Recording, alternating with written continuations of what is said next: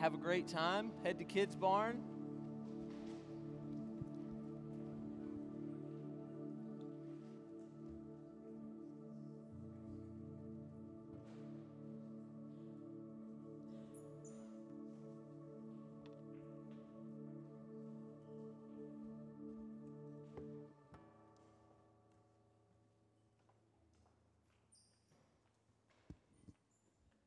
Well, good morning. How we doing? Good. Hey, if you're a guest with us, you came on a really good week because we're starting a new 3-week series called Alone. We live in a culture that has much access to conversations, to communication, right? We can send a text message around the world and somebody receive it in seconds. We can have hundreds, if not thousands, of friends on social media, and we can keep up with those friends, and we can see what's going on in their lives. But I think also it's this weird paradox where we have deeper communication than maybe ever before, or at least availability to communication, yet our relationships might be more shallow than they have been in a really long time. So I wanted to take this series called Alone and talk about how we as the church can strengthen our relationships with God, with the people close to us, and within the community. Because, y'all, I believe we are in a loneliness pandemic. Statistics would tell you that, and I had no idea until I looked these up. But post-2020, loneliness has skyrocketed. So in a Harvard study just done last year, 36% of all Americans experience chronic isolation, which is not just feeling lonely sometimes, but like almost all the time feeling isolated from others. And this includes 18 to 25-year-olds, 61%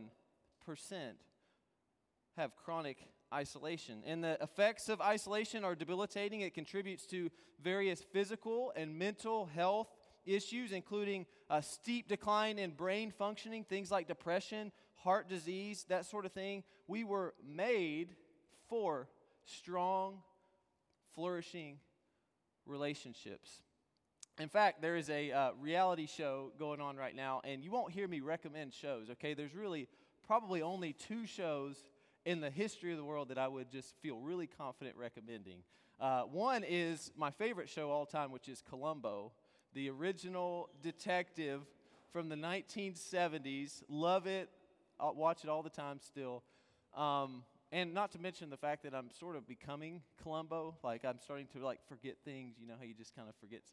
And got, like, a 21-year-old beat-up car, just like he did. So I'm sort of becoming Columbo. So that's number 1 in my heart. But number 2 is this show called Alone that's still going on right now. So essentially, there are 10 contestants on this show. They all go to the same region, but they are isolated from one another. I mean, they can't contact anybody. They don't have access to anything. They get to bring 10 items with them and 2 cameras, and they just film themselves, and whoever can make it in the wild the longest gets $500,000.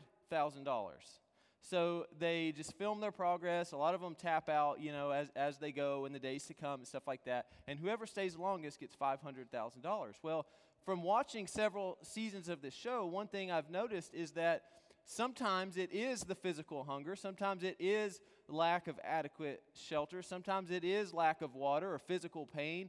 But just as often as any of those things, it is the isolation that gets people. In fact, there's a guy in season 6, he had a wonderful shelter. It looked just like a cabin, a regular cabin. He had like 2 weeks of food stocked up, and just a few days in, he said, look, I can't be here anymore. I never thought that I would do this. I thought I would win the show. But he said, man, 5 days without my people, I got to just go home and be with my people. You know, we were made for relationships. Isolation is debilitating on the human soul. There are people all the time that will just say on this show, look, I can't make it. I've got all the tools, but I can't make it. Why? Because we need relationships. We were never meant to be alone, physically, mentally, emotionally, or spiritually. So with that, we'll be in the book of Genesis for most of this series. If you have your Bibles, go ahead and turn to Genesis 41. We'll be looking at a story about a guy who, aside from Jesus, probably had the biggest reasons to feel isolated. He was the 11th of 12 boys to Jacob, but he was Jacob's favorite son because he was born to a woman that Jacob liked most. And so Jacob makes this colorful robe for Joseph to wear and kind of parade around all of his brothers, which parents, this is a really bad parent move. I mean, not only are you not supposed to pick a favorite kid, but to deliberately just showcase that this is your favorite, not a good idea, right? And so Joseph also, he's wearing this robe around his brothers and stuff, and he also has these dreams that his brothers will one day bow down to him, and he shares those dreams with his brothers, and ultimately they decide that they've had enough of him, and they set out to do away with Joseph, and they first decide that they're going to kill him, but then one of the brothers chimes in and says, hey, let's actually make some money off of our brother here. We won't kill him. We'll just sell him into slavery. And so he goes outside into a foreign land in Egypt, and he becomes a slave of the captain of the guard named Potiphar. And he really starts to win the favor of Potiphar. I mean, he's doing all the right things. Everything's going great, all that. It seems like he's kind of getting back on his feet finally from this trauma that he's experienced. Well, Potiphar's wife wants to have an affair with Joseph, and Joseph won't do it, and she tries multiple times, and finally she gets upset with him. She gets angry with him and says, all right, I'm going to actually accuse you of the very thing that you refuse to do. And so he goes to her husband, Potiphar, and says, Joseph is trying to have an affair with me. And so Potiphar rages at Joseph, and he says, you're going straight to jail. You're going not only to any jail, but to the jail that the Pharaoh puts his prisoners in. So he gets put in jail, and some time goes by, and then the Pharaoh sends his cupbearer and his baker to jail. Now, one thing you got to know about Joseph, he was really good at interpreting dreams, and he had a prophetic gift. So the cupbearer's having these dreams, and he asks Joseph in prison, he says, what do these dreams mean? And Joseph says, well, I know exactly what it means, that one day soon, your position with the Pharaoh will be restored. The baker's won't, but yours will. And he says, I just ask one thing of you. When that position is restored, I ask one thing of you. Just remember me. Remember me during that time. Well, sure enough, he's right. The cupbearer's position gets restored, but he doesn't remember Joseph. And 2 years go by, and Joseph's still sitting in prison. And the Pharaoh's struggling with these dreams. He doesn't know what they mean. They're giving him a really hard time. And the cupbearer says, oh yeah, by the way, there was this guy when you threw me in prison who interprets dreams. Let's go grab him. We'll grab Joseph and bring him and see if he can interpret that. And so, sure enough, Pharaoh brings Joseph to him, and he says, hey, can you interpret this dream? And Joseph says, well, I can't, but I know God can. And so he says, tell me your dream. And then he interprets it. Essentially what he interprets is that there will be 7 years of flourishing in the community there. There will be an abundance in Egypt. But then there will be 7 years of famine thereafter. And so Joseph says what you need to do then is you need to save up a percentage during these times of abundance so that you can survive during those 7 years of famine. And Pharaoh is blown away at Joseph in the wisdom. And he says this in Genesis 41, 38 through 46. He says, can we find anyone like this man, one in whom is the Spirit of God? Then Pharaoh said to Joseph, since God has made all this known to you, there is no one so discerning and wise as you. You shall be in charge of my palace, and all my people are to submit to your orders. Only with respect to the throne will I be greater than you. So Pharaoh said to Joseph, I hereby put you in charge of the whole land of Egypt." Then Pharaoh took his signet ring from his finger and put it on Joseph's finger. He dressed him in robes of fine linen and put a gold chain around his neck. He had him ride in a chariot as his second in command, and people shouted before him, "Make way!" Thus he put him in charge of the whole land of Egypt.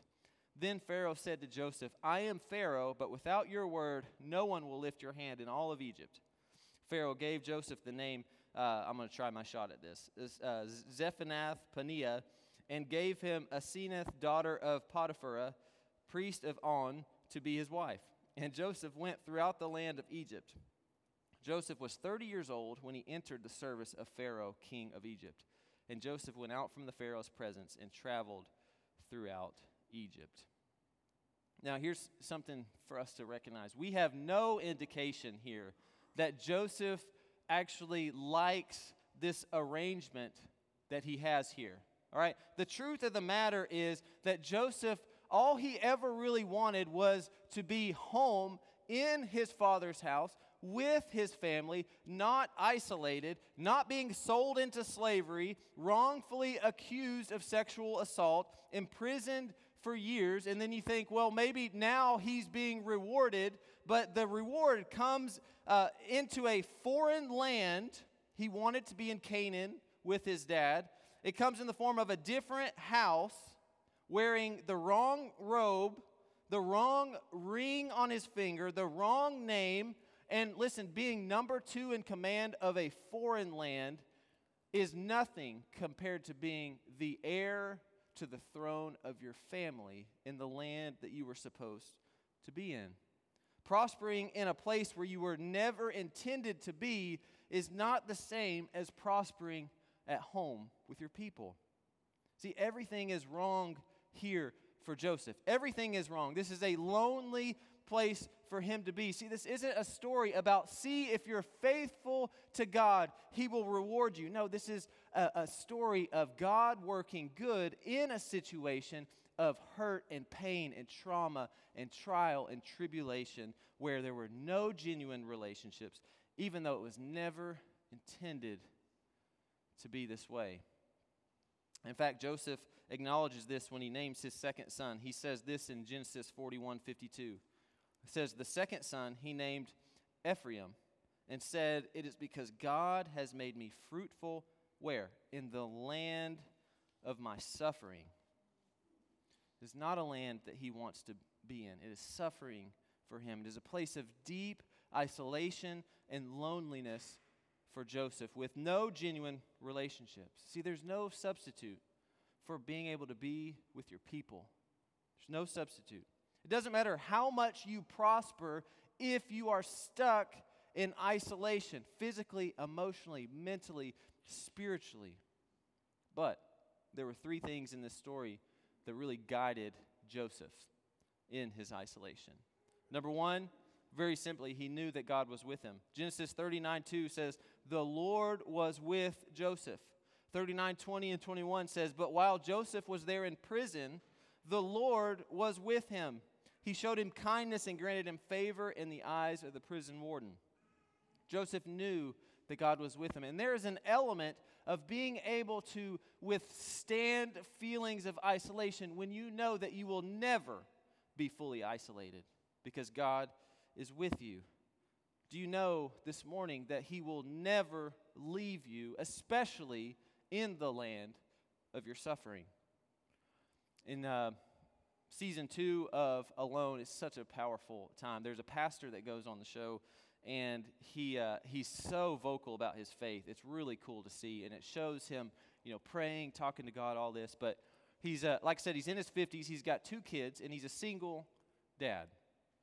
And he goes out on the show, and he's not really one of the stronger survivalists, if I'm really honest with you. Like, his shelter's just, he's got like this tiny little, like, as wide as his body. I'm like, how do you even live there? It's Canada. It's cold. How did you even do that? But he doesn't really do as well as some of the survivalists, but he had one thing that gave him such a leg up on the competition.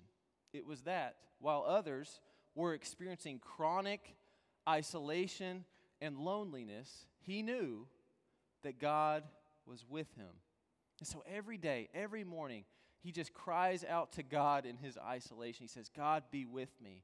God, be with me. And he experienced God being with him in the middle of nowhere. Y'all, when we have trials, when we feel isolation, we have a major, major leg up in our ability to cope with isolation because we will always, always have God with us. And like we talked about Wednesday, he will never leave us. He will never leave us.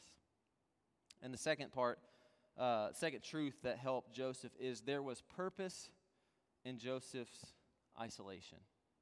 There was purpose in his isolation. Going back to the story with Dave here, he said he wanted to win this $500,000 from a pure heart. He said, my kids have this lack in their lives because they never had a mom around, and I feel like if I can just do this, if I can just provide in this way, then it will help cover some lack in their life. And so it helped him to move forward in the land of his suffering. Why? Because he had purpose. And coming back to Genesis here, Joseph knew that he had purpose in his isolation in Egypt. Remember Ephraim, the second son's name. God has made him fruitful in the land of his suffering. So when we recognize that there is purpose in what we are going through, we can endure it. And on the flip side, if we allow isolation to breed things like hopelessness, purposelessness, that is when isolation truly grips us. But Joseph didn't allow that to happen. Joseph knew and trusted that God had a purpose in the land of his suffering. And he didn't have to see the total picture. He had confidence that there was a reason that God was not going to waste his isolation and his suffering. In fact, I'll get into this more next week, but there's this powerful, powerful moment in Genesis 50 where the brothers do, in fact, come back in front of Joseph as second in command. It's just this great story. And eventually, Joseph says this in Genesis 50:20. He says, keep in mind, these are the brothers who are supposed to love him. He's almost the youngest kid. They're supposed to watch and take care of him. And yet what they do is they first decide to kill him, and then they decide, you know what, let's make some money off of him and sell him into slavery. These are the same people. And in Genesis 50:20, Joseph says this. He says, you intended to harm me, but God intended it for good to accomplish what is now being done, the saving of many lives. Man, what an attitude. Joseph had this unbelievable lack of a victim mentality that was rooted in his purpose, that was rooted in God being with him and God having a purpose in the midst of where he was. Because he was not what had happened to him. He was who God says he is. See, when you're in the midst of isolation, do you truly believe that there is purpose in it? It is not just for nothing. God does not waste our suffering. Sometimes we can connect the dots as to why there is suffering, but if we can't, do we truly trust that God is not going to waste our suffering, that there is purpose in our isolation and suffering?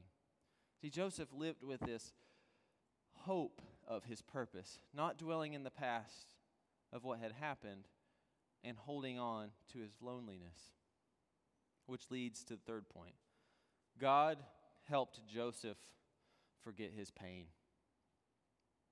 Genesis 41:51 says this, Joseph named his firstborn Manasseh and said, it is because God has made me forget all my trouble in all my father's household. Now, I want to be clear here, okay? To process through traumas is extremely important. I've devoted my entire adult life to the field of counseling. I know that we need to process through traumas, identify them, go back, deal with those traumas. I get that. But what I am saying here today is that ultimately we hope that God will help us get to a point of complete liberation from it, freedom from it, to be redeemed from it in such a way that we can finally just say, I don't even remember it because God has helped me get through it.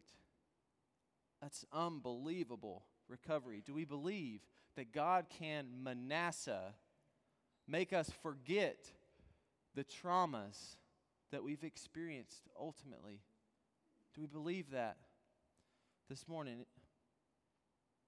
It's a wonderful, wonderful truth. At a certain point, y'all, we have got to be able to give those things to God and let that stuff go. We've got to let that stuff go. We are not what the situation or the trauma says we are. We are who God says we are.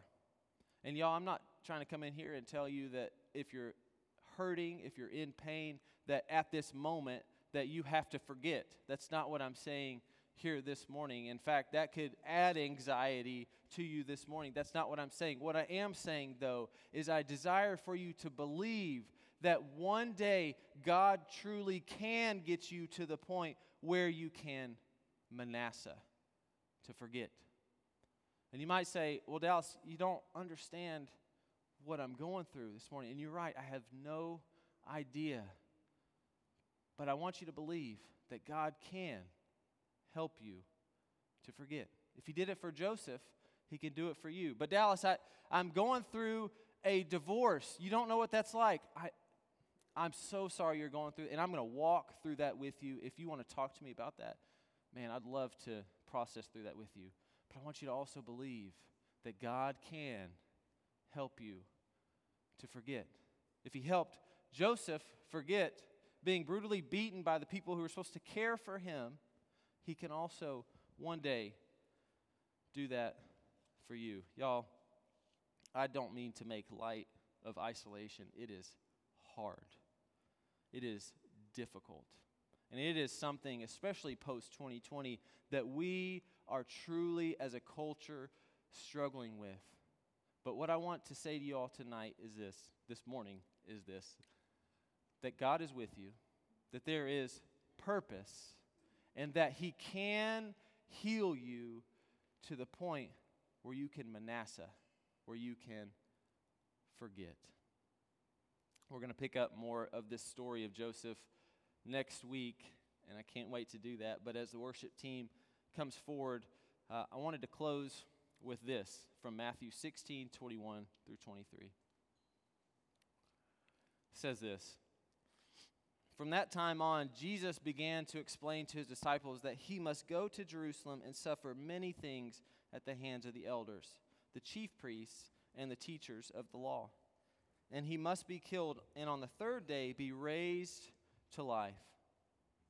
Peter took Him aside and began to rebuke Him. Never, Lord, he said, this will never happen to you. Jesus turned and said to Peter, Get behind me, Satan. You are a stumbling block to me. You do not have in mind the concerns of God, but merely human concerns. So Jesus says here, Peter, you're missing it. There's a much bigger purpose here at Plague, because Jesus knows that there's purpose in His suffering. He says, I've got to go to the cross alone without you so that you will never, ever have to be alone again. Do we realize that this morning, that Jesus does go to the cross alone on our behalf? Even the Father turns away from Him, has to forsake Him, so that God will never, ever forsake us again. Y'all, we never have to be alone again because of what Jesus has done. Because of the sacrifice of Jesus on the cross, completely alone on the cross, we never have to be alone again. Let's pray. Father, I thank You for the truth of Your word. I thank You for hard truths that, like, there are tensions and there are times where we just hear Your word and we take a step back and we evaluate objectively, how does this apply to my life? And Father, this morning, if there are people who are feeling just so isolated and alone. And I know there are people in this room that are experiencing that this morning. I pray for this supernatural peace that only you can provide, to provide a contentment, a security that maybe they've never even felt before. And Father, most of all, I thank you this morning for Jesus, the fact that we never have to be alone. He has opened the door. We have access to you, and you are always with us in the land of our suffering. And Father, there are people this morning who just desire to get to a place of so much freedom from the traumas, from the pain, that they can ultimately forget. And Father, I pray not to add anxiety to them this morning about it, but to say, yeah, I believe. Yeah, like for the first time, I truly believe that God can help me in this trauma so much that I can just ultimately forget. Father, help us to believe you more fully this morning. We love you a lot. In Jesus' name.